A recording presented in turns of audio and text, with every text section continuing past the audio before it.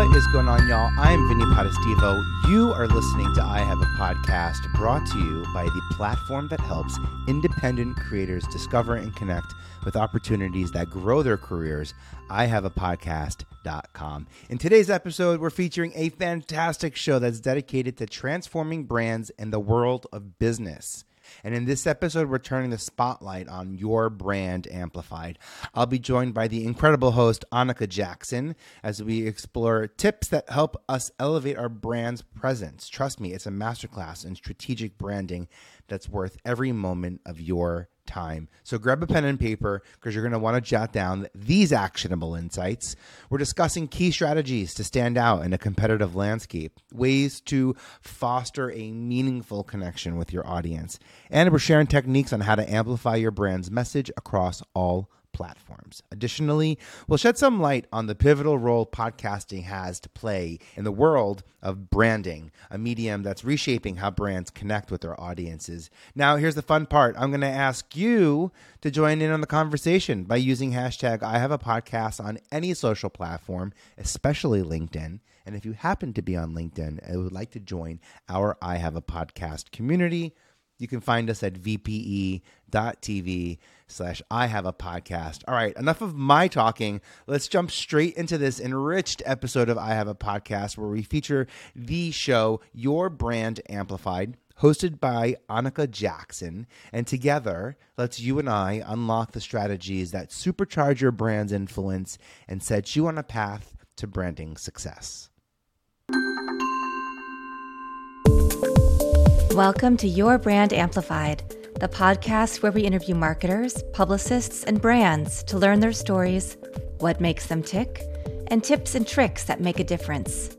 Welcome to this episode of Your Brand Amplified. I'm your host, Anika Jackson, and today I am here with Emmy Award-winning media advisor, creative economist, and host, and editor-in-chief, I should say, of I Have a Podcast, Vinny Potestivo. Vinny, thank you so much. I'm so glad we finally got you on.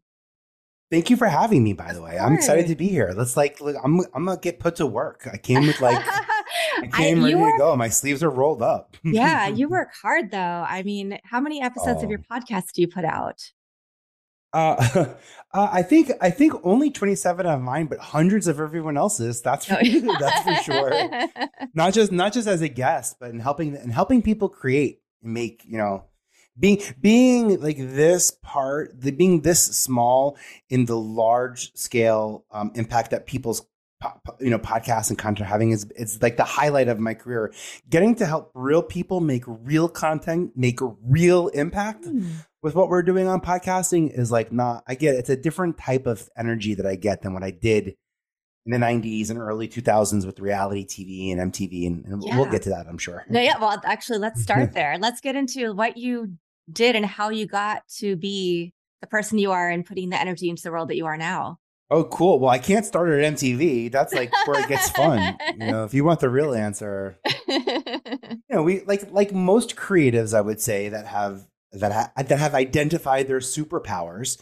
Most of those superpowers come in the form of coping mechanisms for like what we've been through. So,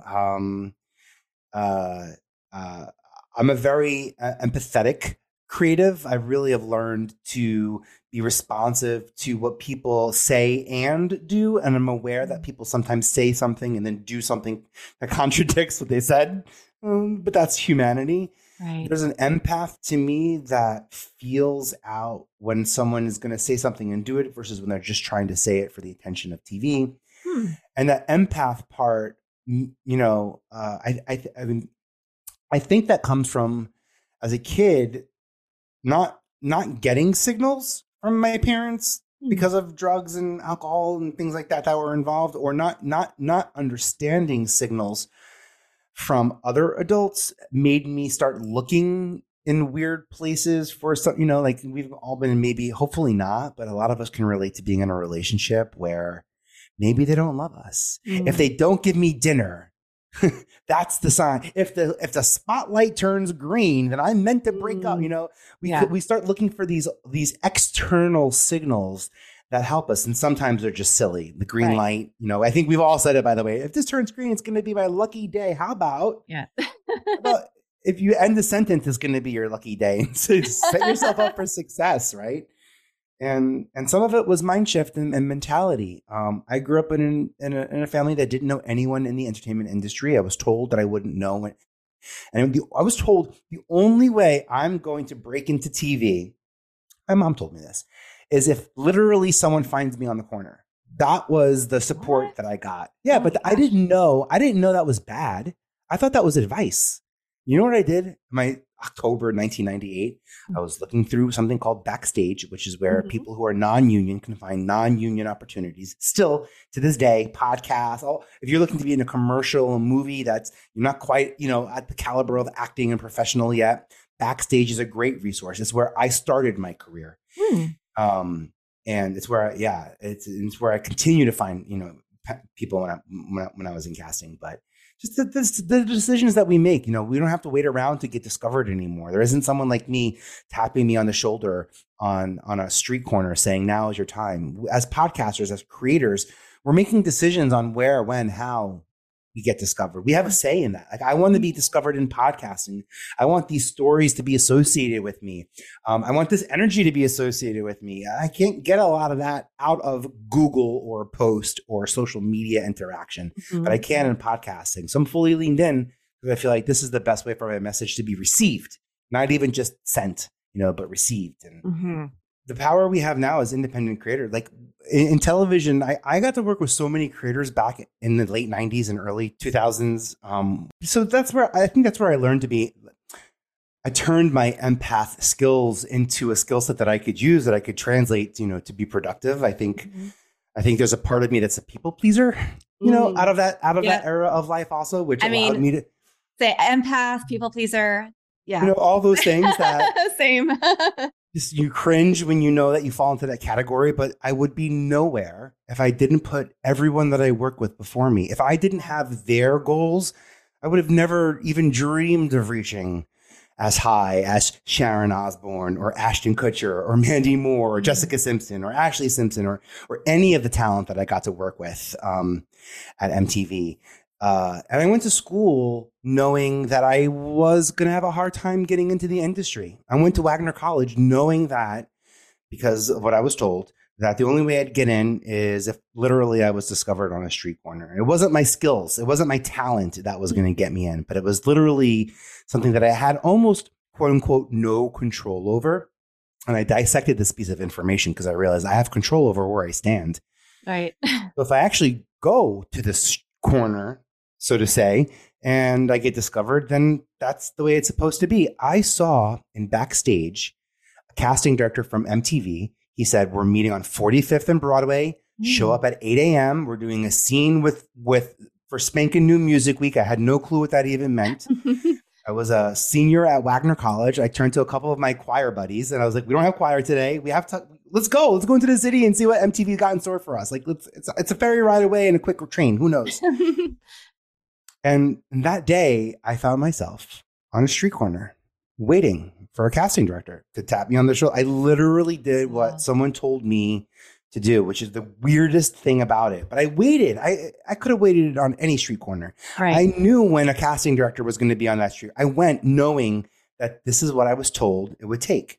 And I think because I had that mindset, I came in and as I said earlier, like my gut reaction, which is weird for most people seeking to get cast. Usually you don't bring lots of people because the more people you bring, the more likely other people are going to, you know what I mean? Even if it's just body count, I don't care. And it wasn't about me. It was about us. And regardless of if it's my face or your face, we did it. And this is going to be awesome. And I can't wait to be part of this story. And long story short, it was a scene with Whitney Houston.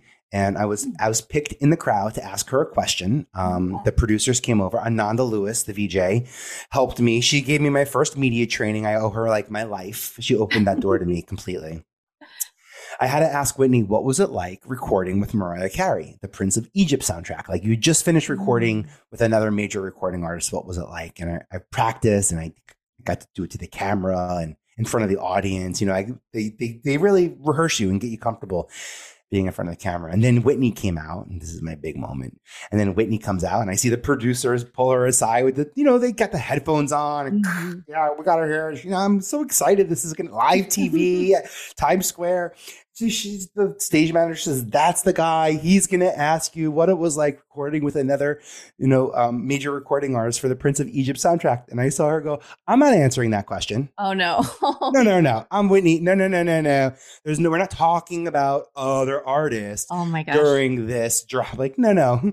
I just remember thinking, my dreams, like this is what I was supposed to do. And my reaction was, okay, so that didn't work out, but this was so much fun. And if you need anyone else, let me know. I know dancers and actors and models and young talent in New York that are actively looking for opportunities like this to build their reel, just to be in front of a camera.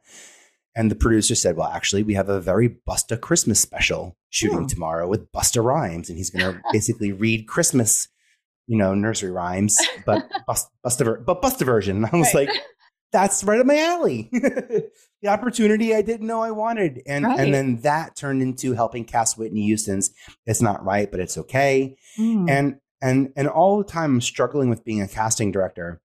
I went back to school. I was really upset that as a casting director, like I kind of felt like a fraud. Like I kind of stepped into something that I didn't quite deserve yet because I didn't feel like I worked all the horrible things. I didn't work hard enough. It just came to me like as if I didn't just work my entire life to get to this moment. I'm like, it fell on my lap. I feel bad. I shouldn't have it. It's not for me. I'm not bleeding, so this can't possibly be virtuous if if there's no blood drawn, right? And I went home to school and I was so mad. And I went to backstage.com. It was just Backstage back then. I'm pretending like this was 2020. Pre.com. Yeah, it was very. They might even been on a tree back then. No, but it was a weekly newspaper, and I went to Backstage and I took out an ad from school. I said, I'm a casting director. If you're looking to be cast in future projects, send me your resume and headshot. 1 Campus Road, student box 577. Like I didn't lie. Casting, schmasting, fancy casting company. I didn't even know that I should or could have done that, to be honest. I was so excited to just be myself. Also, I got into casting in the late 90s. What that means to me is that there was a part in the early 90s and mid 90s where I lied about myself because my sexuality wasn't as accepted corporately, financially, legally, spiritually, socially, on any level as it is now. And I made some decisions to lie about the representation of my sexuality in my life. I wasn't going to lie about what I do with my life. Like I already in the 90s had to make a decision, career or family. Like I never in a million years thought as a 20-year-old, this is only just 15 years ago. I never thought that the rights that we now have in place as of the recording of this podcast, that I would be honest about that would be there. And I wanted to live in my truth. So I took out this ad. I got 500 to 700 submissions back.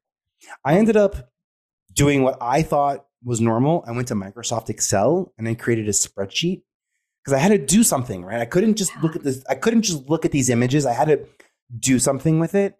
And it was the act of creating that database that opened up my entire career. When Fox News, I worked on a show called Hannity and Combs, which was back then Fox News was brand new.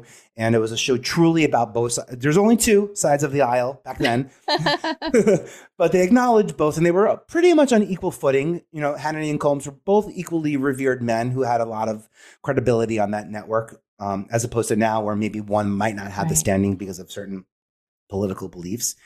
And that helped me cast Choose or Lose in 2000 for MTV to help the younger demographic understand the political process.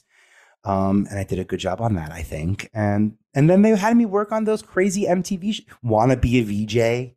Remember all those like weird giant things that my little tiny can do Excel and Microsoft Access database were the backbone to that. And when the head of the network said, where's that guy with the hair? We got to go back in the tape and look for it. Boop, boop, boop, boop, boop. Here I am, like got my little fingers, like a little operator ready to pull it up. And I had some technical skills. I could also wire 2 VCRs together to edit And that was a weird skill set to have that helped me at MTV. They were still at MTV when I got there working on beta. VHS has such a poor quality.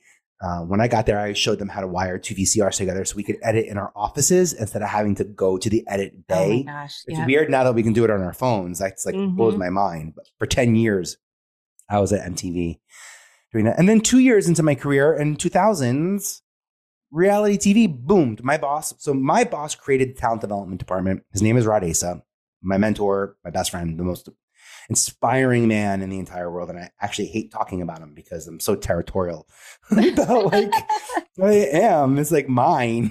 But he's also Sharon Osbourne's and Ashton Kutcher's. And like he saw structure at a network. He said 30 minutes we need for storytelling. Y'all are doing 3-minute storytelling, 4-minute storytelling, and your living artists already tell the stories. You're giving them music. They're creating music videos. Yeah. They're producing the content. So like, let's just ramp it up and give them 30 minutes instead of 3 minutes. And the Osbournes, Sharon was really persistent and saw something that we didn't see. And we didn't, who knew, even though the real world was out, the Truman Show in there were like these hints of things out there, but I'm surprised Truman Show didn't come up when we were developing Osbournes. But ultimately it was let's figure out what the real world meets Osbournes looks like. Right. And then when Ashton came in to pitch, the show in a version of punk that isn't what it is now and what it became, Ashton's goal wasn't to sell a show. Ashton's goal was to sell the show that launches his production company, that reestablishes him in the media industry as a leader and not just a quote unquote pretty boy or actor for hire or talent for hire, and wanted to show that he was capable of not just understanding the flow of culture, but predicting it and leaning into it and creating for it and impacting it. And I got to work with all of those storytellers. Yeah. Beyonce, and I got to cast her. I didn't cast her, but I was the casting PA. It's so weird to think that Beyonce had to audition for a film, Carmen, a hip opera. Robert Townsend directed it, and it was Robert, Beyonce, and me in the room. Wow. When you learn to work with, and you're in the room and you're exposed to greatness on that level, and you see follow through. I didn't just see Beyonce in her audition. I saw her land the role, get the role, not get a single award for that role, and then use that experience to create Sasha Fierce. I was part of her character development of the performing version. That's so cool. Wow, I'm really cool. Tiny little alchemy in there somewhere. And then ultimately that experience, well, I don't want to say it helped her become more of a solo artist because I don't want to take any fault or blame for Destiny's Child, but she had her own career in film afterwards because of that, experience. And I take that so seriously when you're working with people who follow through, who know better than to self-sabotage, whose goals are far greater than their own reach could ever be, that they need a global audience to help them accomplish what the goal, that's like, I'm in love. It's like, you just made me fall in love. I mean, someone who's got that level, that goal, that ability to create a singular audience around the topic, and then multiple topics, multiple audiences. So there's a community that's like that used to only happen in TV, and it happens now outside of TV. And I'm trying my best to get it to happen in podcasting, and more importantly for us as podcasters to be connected with each other, so that all of these solo little tiny, RSS feeds, podcast feeds, simple casts, narrow cast, and then in television we have broadcast. So in this world of podcasting where it can feel so small, when we do work together, what we can accomplish is ridiculous. It really is. And that's been one of my favorite things, and why I continue to lean into it so much. Yeah. So, I love that. So you started out wanting to be in front of the camera, right? And then interesting you picked up on that, but yes, perhaps. Well, well, it's what I knew. I'm an actor. I'm in choir. I want to, be a performer. And then you quickly found, and I think this is the case with a lot of people who are creatives. They want to be in front of the camera, but then they find that their true talent might lie behind it. Oh, yeah. at least for a period of time. And then obviously with podcasting and everything else that you're doing now and have been doing, you are getting to expend that creative energy in a different way and be the face as Yeah. well. Well, Yeah. for me, I think because of my sexuality and the things that the version of the story that I told. So there's something that happened, by the way, in October 1998 that made me go to MTV, that made me put out a bulletin to 700 people. And I went to a class, and in this class, I was taught that innately, and by no fault of our own, but innately, we're pretty bad storytellers. Mm. We repeat what we're told, and most of us weren't even connected to the internet at that point yet. Right. So we were literally my grandma's story of me, my dad's, all the worst versions, that I had a story of me that was defined by bullying, that was defined by all the obstacles that I had overcome, because at that point in my life, that was, I thought, the sum total of me. Wow. And it was someone who said, think, reposition and look into the future. And I had a really hard time with that. I didn't like I didn't like that just change your mind, and then all of a sudden you're just like a whole different person. What I wish someone would have told me, which I learned the hard way, but quickly, by the time I got home, I learned this, was if you change your mind, then follow through on that mindset. So it's not just about saying, I'm a casting director, I can cast you in something. It was, I'm a casting director. And I thought to myself, well, what would a casting director do? I guess put out a call for people to send in headshots, because I've seen that happen lots of times. So I guess I'll do that, because that's what people do. And to be honest, the rest for me happened because of those very specific, unique people. My first 500 to 700, Kimber. I know there's a couple of people who came in who I'm still connected to, like anything I can do to get them a gig, anything I can do to help them own more podcasts and own more space. And they inspired me to do what I did. I didn't know what I just know I needed to be surrounded by talent. You know why? Because my mom would tell me when I was a kid that you're only the sum of the 5 people. You stop hanging out with those 5. You're going to get in trouble all the time. The 5 people, am I fine? If that works on the low side of the totem pole, let's see if it works on the top side.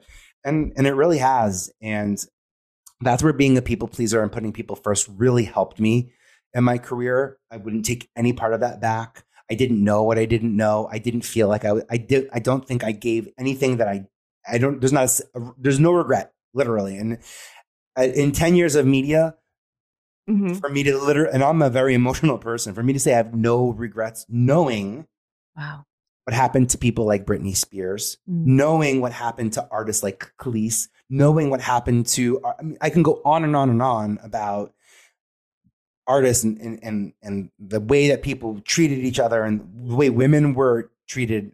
I worked very closely with Mandy Moore, at that point, the youngest of all those pop stars. Then 15 she was when she started MTV, and I was lucky.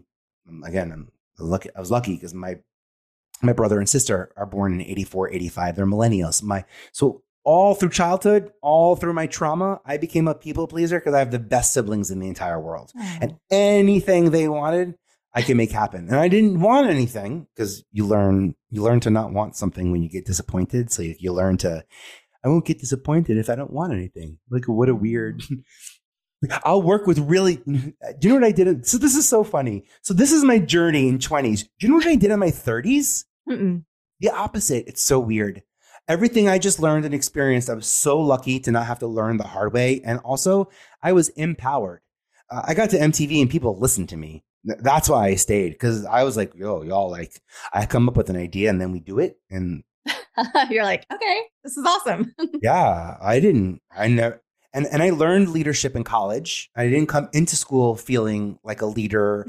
And I learned student leadership, and I ended up being class president, choir president, computer club president. I spent hours in the computer club because I'm a bit of I'm an external sort of introvert, as they say, or whatever that word is, but helping people with their term papers and their decks and their assignments. You'd think I was crazy that I loved it. I turned PowerPoint into how to create a reality TV show deck. I turned all my Microsoft. I learned the power of a font, how a font can change the tone of a pitch. Yeah. You'll never see Comic Sans on any of my shit. It's like that just has like common denominator. And I don't want that. I need something a little, elevated, a little sans serif perhaps. And, Comic Sans is, but I learned the power of that creatively and how to get a point across.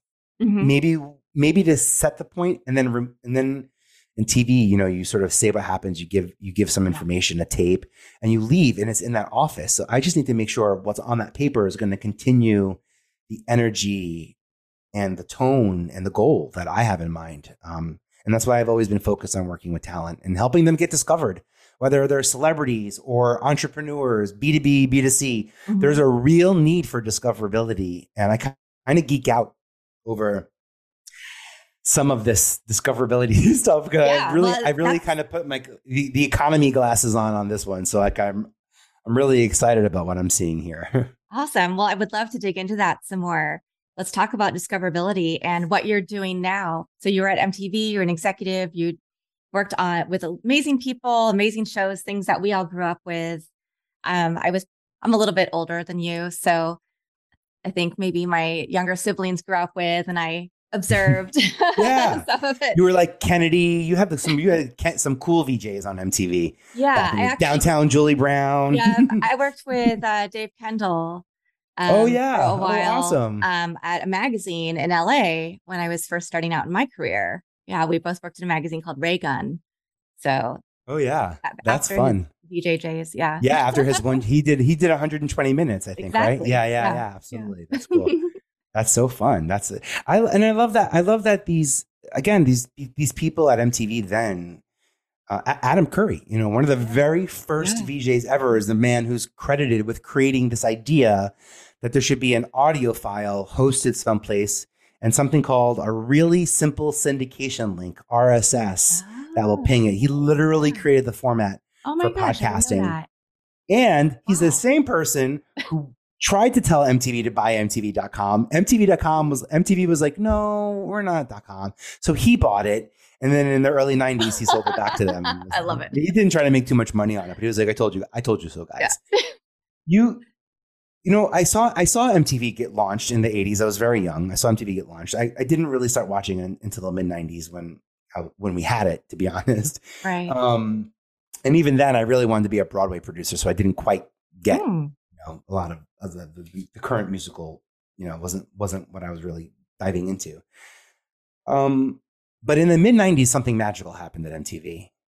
That's where Yo MTV Raps came into play. It's where they stopped identifying as a sort of male skewing rock network and really opened up the doors to artists that specifically didn't look like Michael Jackson. Like Michael was banned on that network until they couldn't play Michael Jackson videos until 8 p.m. I remember, on certain days, and then 10 p.m. on certain weekdays, based on FCC and regulations back then. I remember MTV really making leaps and bounds for people who were being just flat out discriminated and beyond marginalized.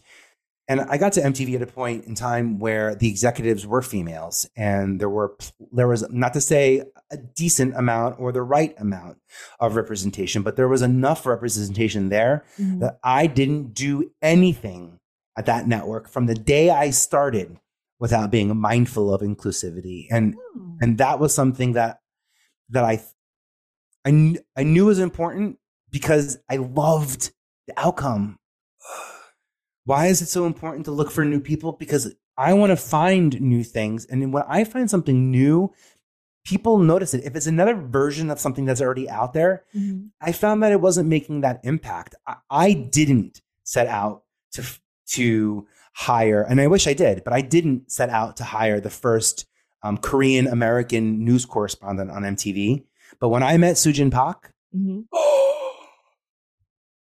anything I could do to get her that job, I did, and she landed it, and I got to be such a tiny, again, like I said with Whitney, a tiny small part of the alchemy of what happened, but the community that saw her. It's like waving it's a flag or a hand. It's like a secret that when you see yourself, Yeah. It's funny. You talk about people talk about seeing themselves in media. As a kid, I saw myself on two shows. The Muppet Show, I identified as Scooter. Oh. Very clear. So I knew I wasn't a Kermit or a Fozzie. I was the Scooter guy, the stage manager. And on Howard Stern, I was Robin. Wow. I was like, sure, smart, intelligent, not the star, here to support the star, doesn't have any of the same opinions as him, but is able to understand and support the larger. And I could subscribe to that. Gelman on Regis and Kathy, Regis and Kelly back in the day, he was too much of a TV producer. Like that was like, I don't want to be so nuts and bolts about it. I wanted to get my hands dirty. And what Robin did on Howard Stern was like literally like what I thought like I would love to do. I think that's what I'm doing now. I didn't go on camera. I did some shows on camera. Sometimes I would get in trouble and the cameras are around. So I mean, like, you do a little diary episode here or there. What's so bad with being in Manny Moore Diary? Season 1, episode 2 of Osbourne's. I mean, but who's counting? Like, you learn like weird. I used to get. I know he doesn't listen, so I'll say this story. But Rod, I love you.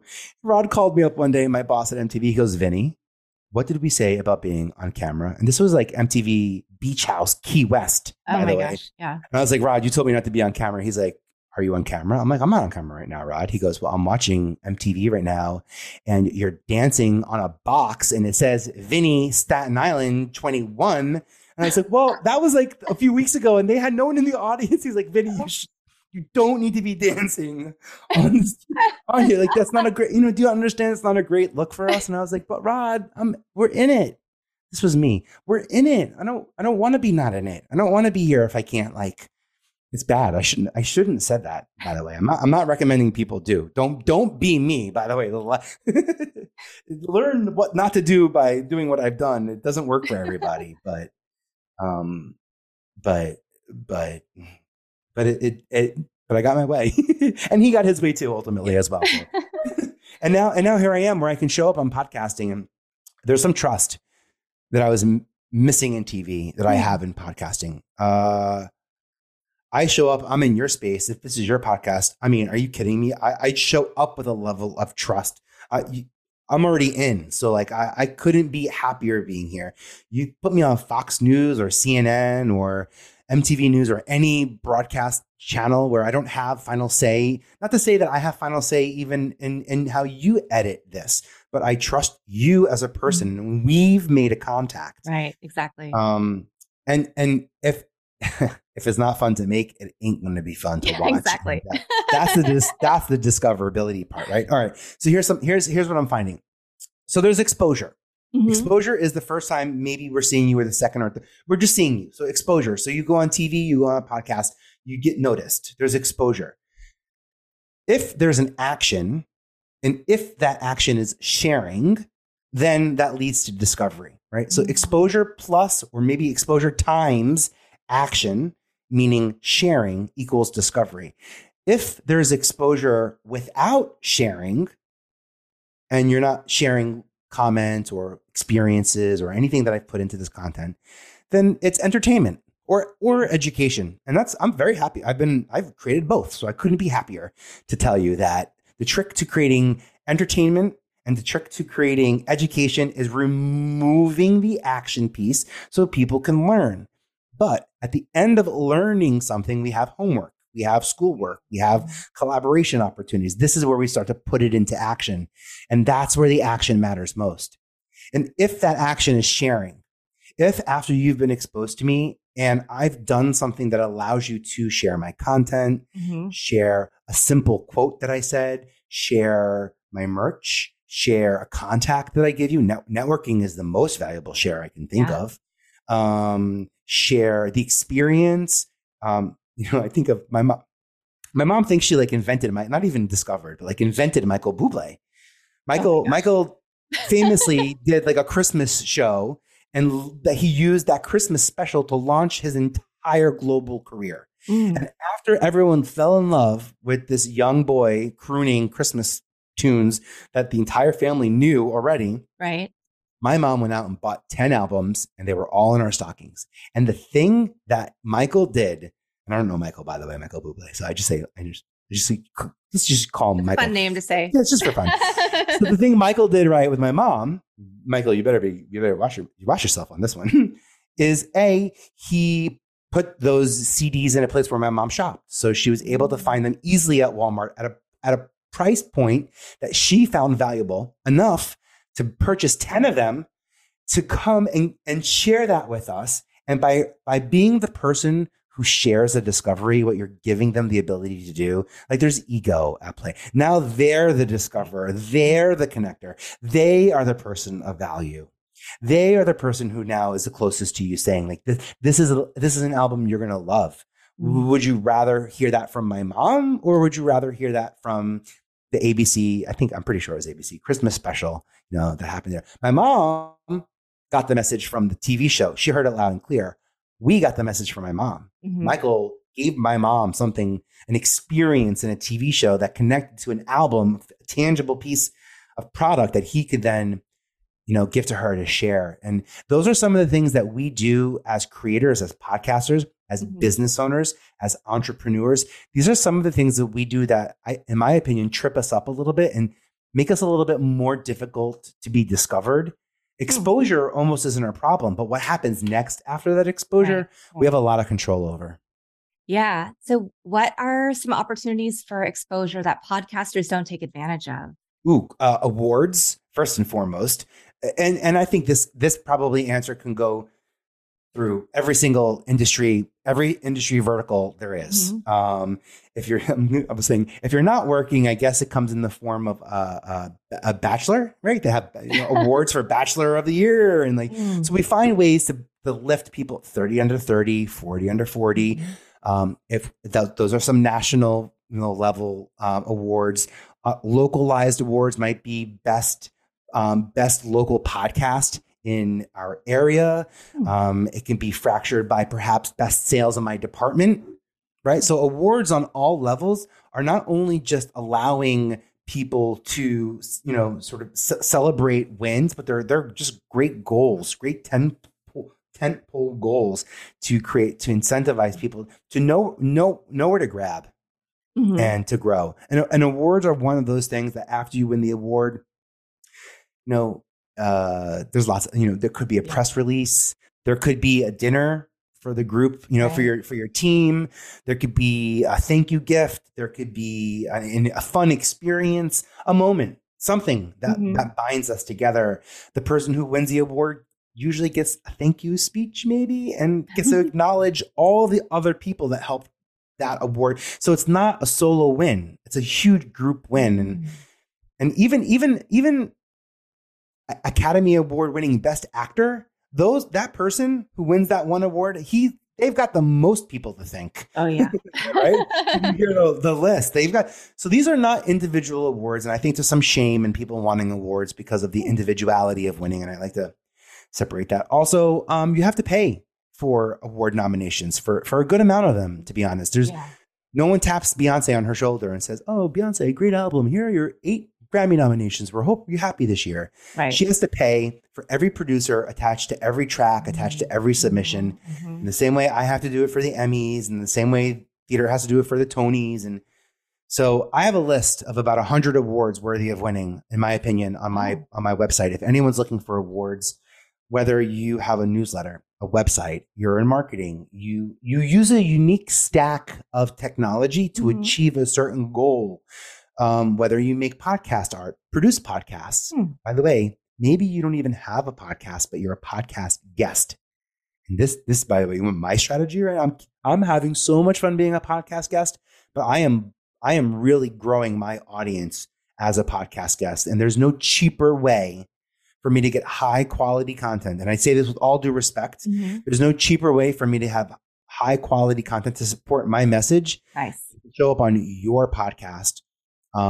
Because to be honest, you edit this and you make us look great. And that's where our trust comes from. And I show up with Beyonce stories that I want you to have. I'm mindful. I'm not trying to go into top 100s and drop stories of celebrities. And I don't think that that's a fun way to build a brand. I think it's a fun way to build a community. Yeah. So I'm happy to talk about my MTV-ness back in the day, because that's my little flag in Times Square being like, Anyone watch that show? I can relate. You might not know, but I can relate. I can relate to that. Yeah, but it really brought you to where you are today. So Yeah. And with them too. So that's the best part. When it was time to launch yeah. my podcast, terrified. And I thought, well, just get Mandy Moore and Jamie Lynn Sigler and Danielle Fishel and the people that I've loved working with, get them to be the guests, because then I just have to be myself. I don't get sweaty palms. I get sweaty palms. I get this weird performative thing.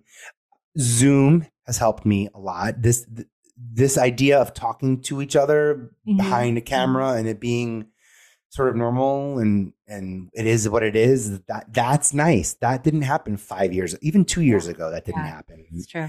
I think that was the biggest technology change that allowed me to create the space to step back into making my own content, and also at MTV or even in casting, Bravo, A&E, all the housewife shows I've done. I do this for a living: chat, record, and then edit my voice out. I was like, cut it out. I edit my voice out of a final, other final product to the network. So like the network would get this, but it would just be you saying great things. And I put, visuals and photos and show like what the real looks like. I was trained to take my voice out. So this for me, it's a pleasure and an honor to get to show up and to get to show up on something that you own. I keep bringing that up because it's like so important. It's so important to be collaborating in the indie side of podcasting right now, and the indie side of content right now, with people who have ownership over their products, intellectual property. It's the future.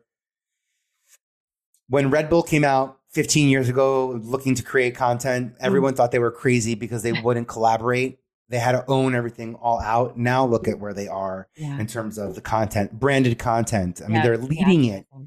They're creating sports. Heck, I mean, like that's community stuff. You know what I mean? They're past building audiences. They're now in the community game. And like, that's where we as independent podcasters, that's where we can stand out. Also, I like pointing out that IMDb.com, the Internet Movie Database, where like we go to find our movies and it tells you actors and directors, that podcasts are a form of intellectual property that are acceptable now on IMDb. So as a podcaster, I have the right to get executive producer credit, host credit. I can attach all of my guests to my episodes. So if you are a Mandy Moore fan, you can go to This Is Us, go to her page, scroll down to podcasts, and then I'm using IMDb as a discovery method. And I it's actually think also I heard that on one of your podcast episodes. I love it. It's free, by the way. And I need to write this down because I am not using that right now. Oh yes. So by the way, I have a step-by-step guide for it. It's in my Creator Hub, which is always free. So I'm never going to charge anyone to be in my Creator Hub. It's free education. I actually have software as a service brands that are working with me that they sort of pay me to create masterclasses, and I can offset membership fee to walk you through that. It's you don't even need an IMDb Pro account to get it, and the impact is ridiculous. What it does for your SEO, what it tells Google, what Google doesn't know about you. It doesn't connect you and your skills to your podcast and your production company and your awards that you're winning and the guests that have participated in it, and also your tagline and an unlimited amount of, if you're creating social media content to support your podcast and you're looking for another place to hang it up, I got another one for you. IMDb.com. It's vertical and horizontal photo. And then I think we're in October now, so maybe by the time this airs, also I want to be pushing people over to Pinterest TV, which has officially aired and debuts November 8th.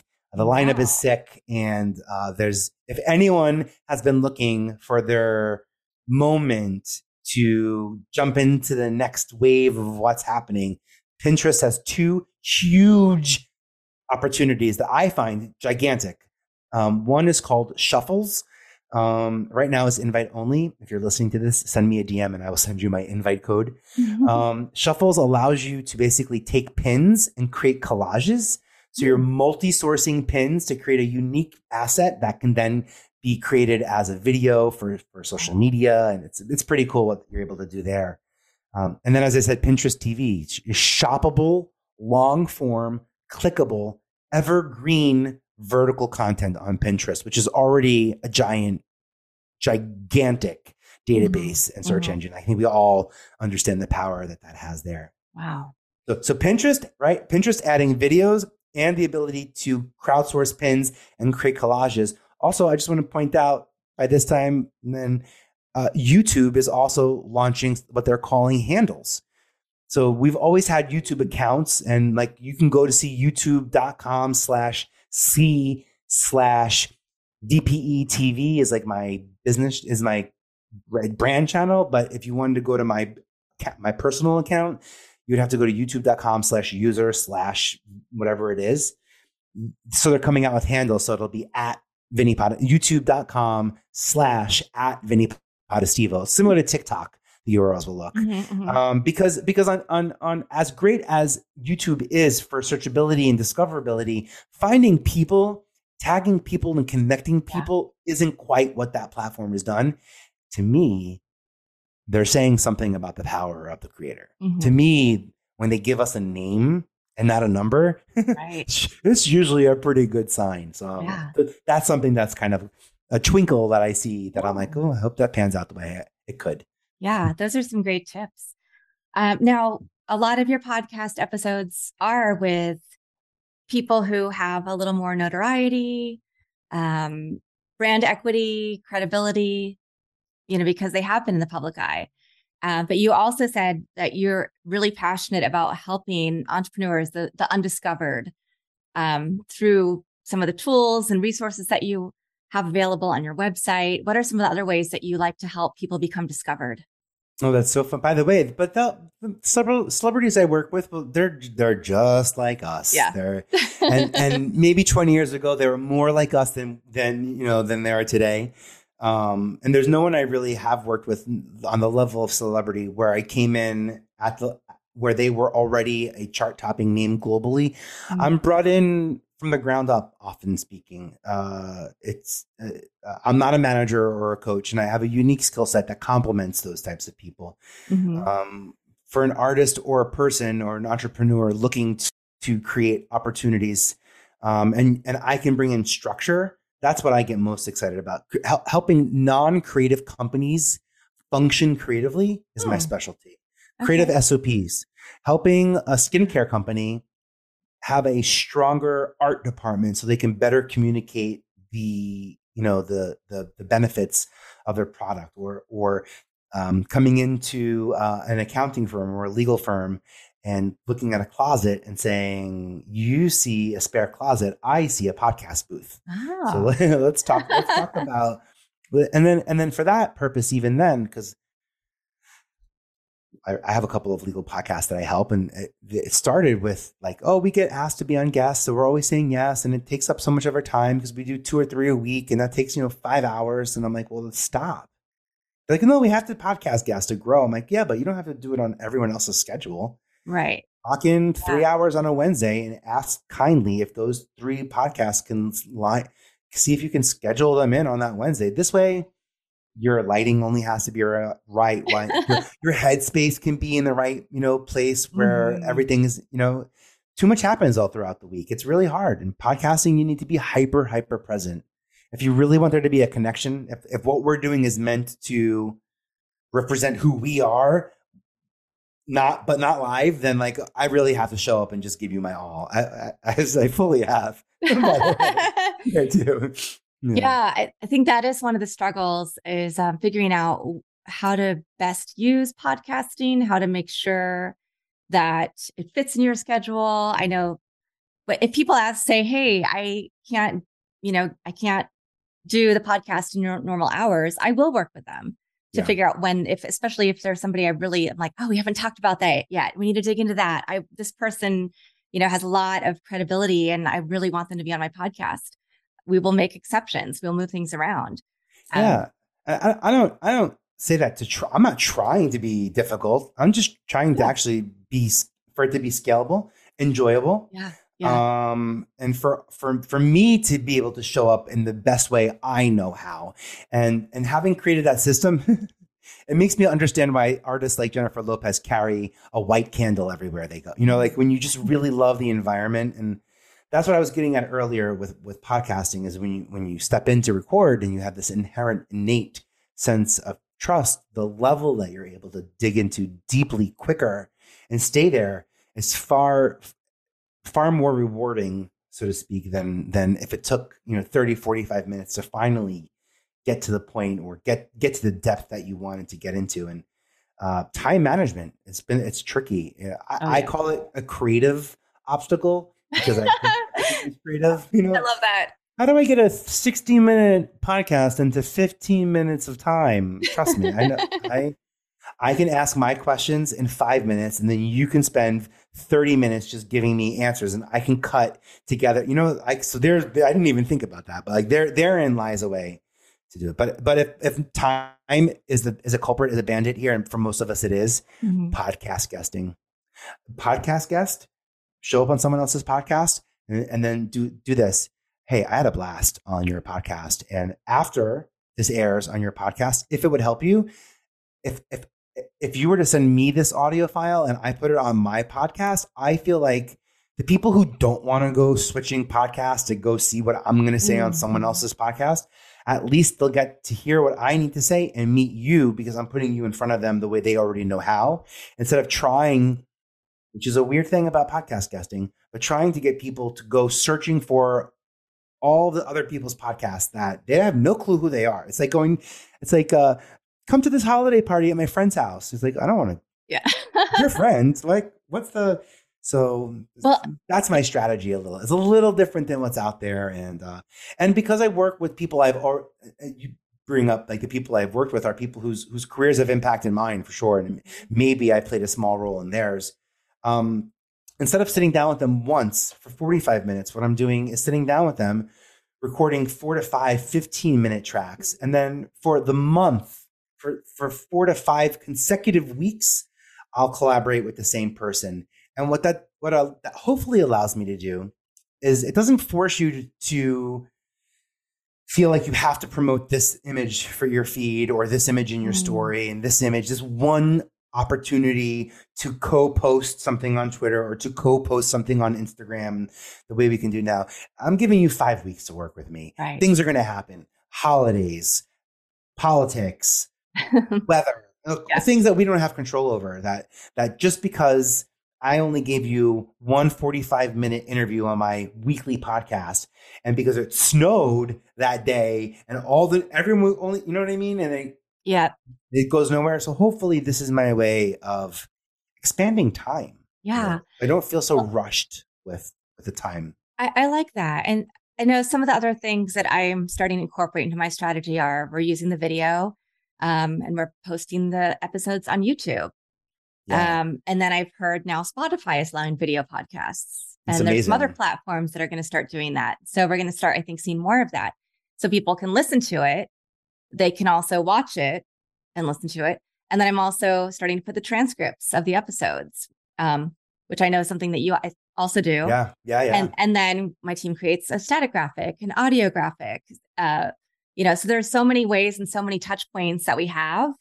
And as creators, if somebody asks me, hey, can I share on my podcast or can you send me the audio file and I'm going to break it up and promote it in different ways? I'm like, absolutely. Yeah. I want to give because this is an exchange. This is an energy exchange. And while I like my guests to do most of the talking, because then that adds the value to my audience instead of them just hearing me talk. It's like I also teach college, which you're going to come talk. Well, they get you. Yeah, they hear you speak. This is another way to get you without having. I love the way you set this up. But I see it the same way. It's like, how else can I help my students get the information in different formats so that they can really digest it, understand it, and use it for their next job, for their next business, for whatever they need to. So. And I do learn a lot from listening and watching you on how you post on LinkedIn, listening to your podcasts, your website, all of the stuff. So Thanks. What is next for you? Oh, left foot, right foot, left foot, right. There's no ending. I think that I found a great stride. I have a podcast.com verified on Google Publishing. Yay, So amazing. that's now starting to make a bigger impact for the podcasters that I feature. So we'd love to feature you as a featured podcaster and get that out there to the Google verse and make sure that like the data spiders understand that you exist and you're out there and they know where to find you. More collaborating on podcasts for sure. More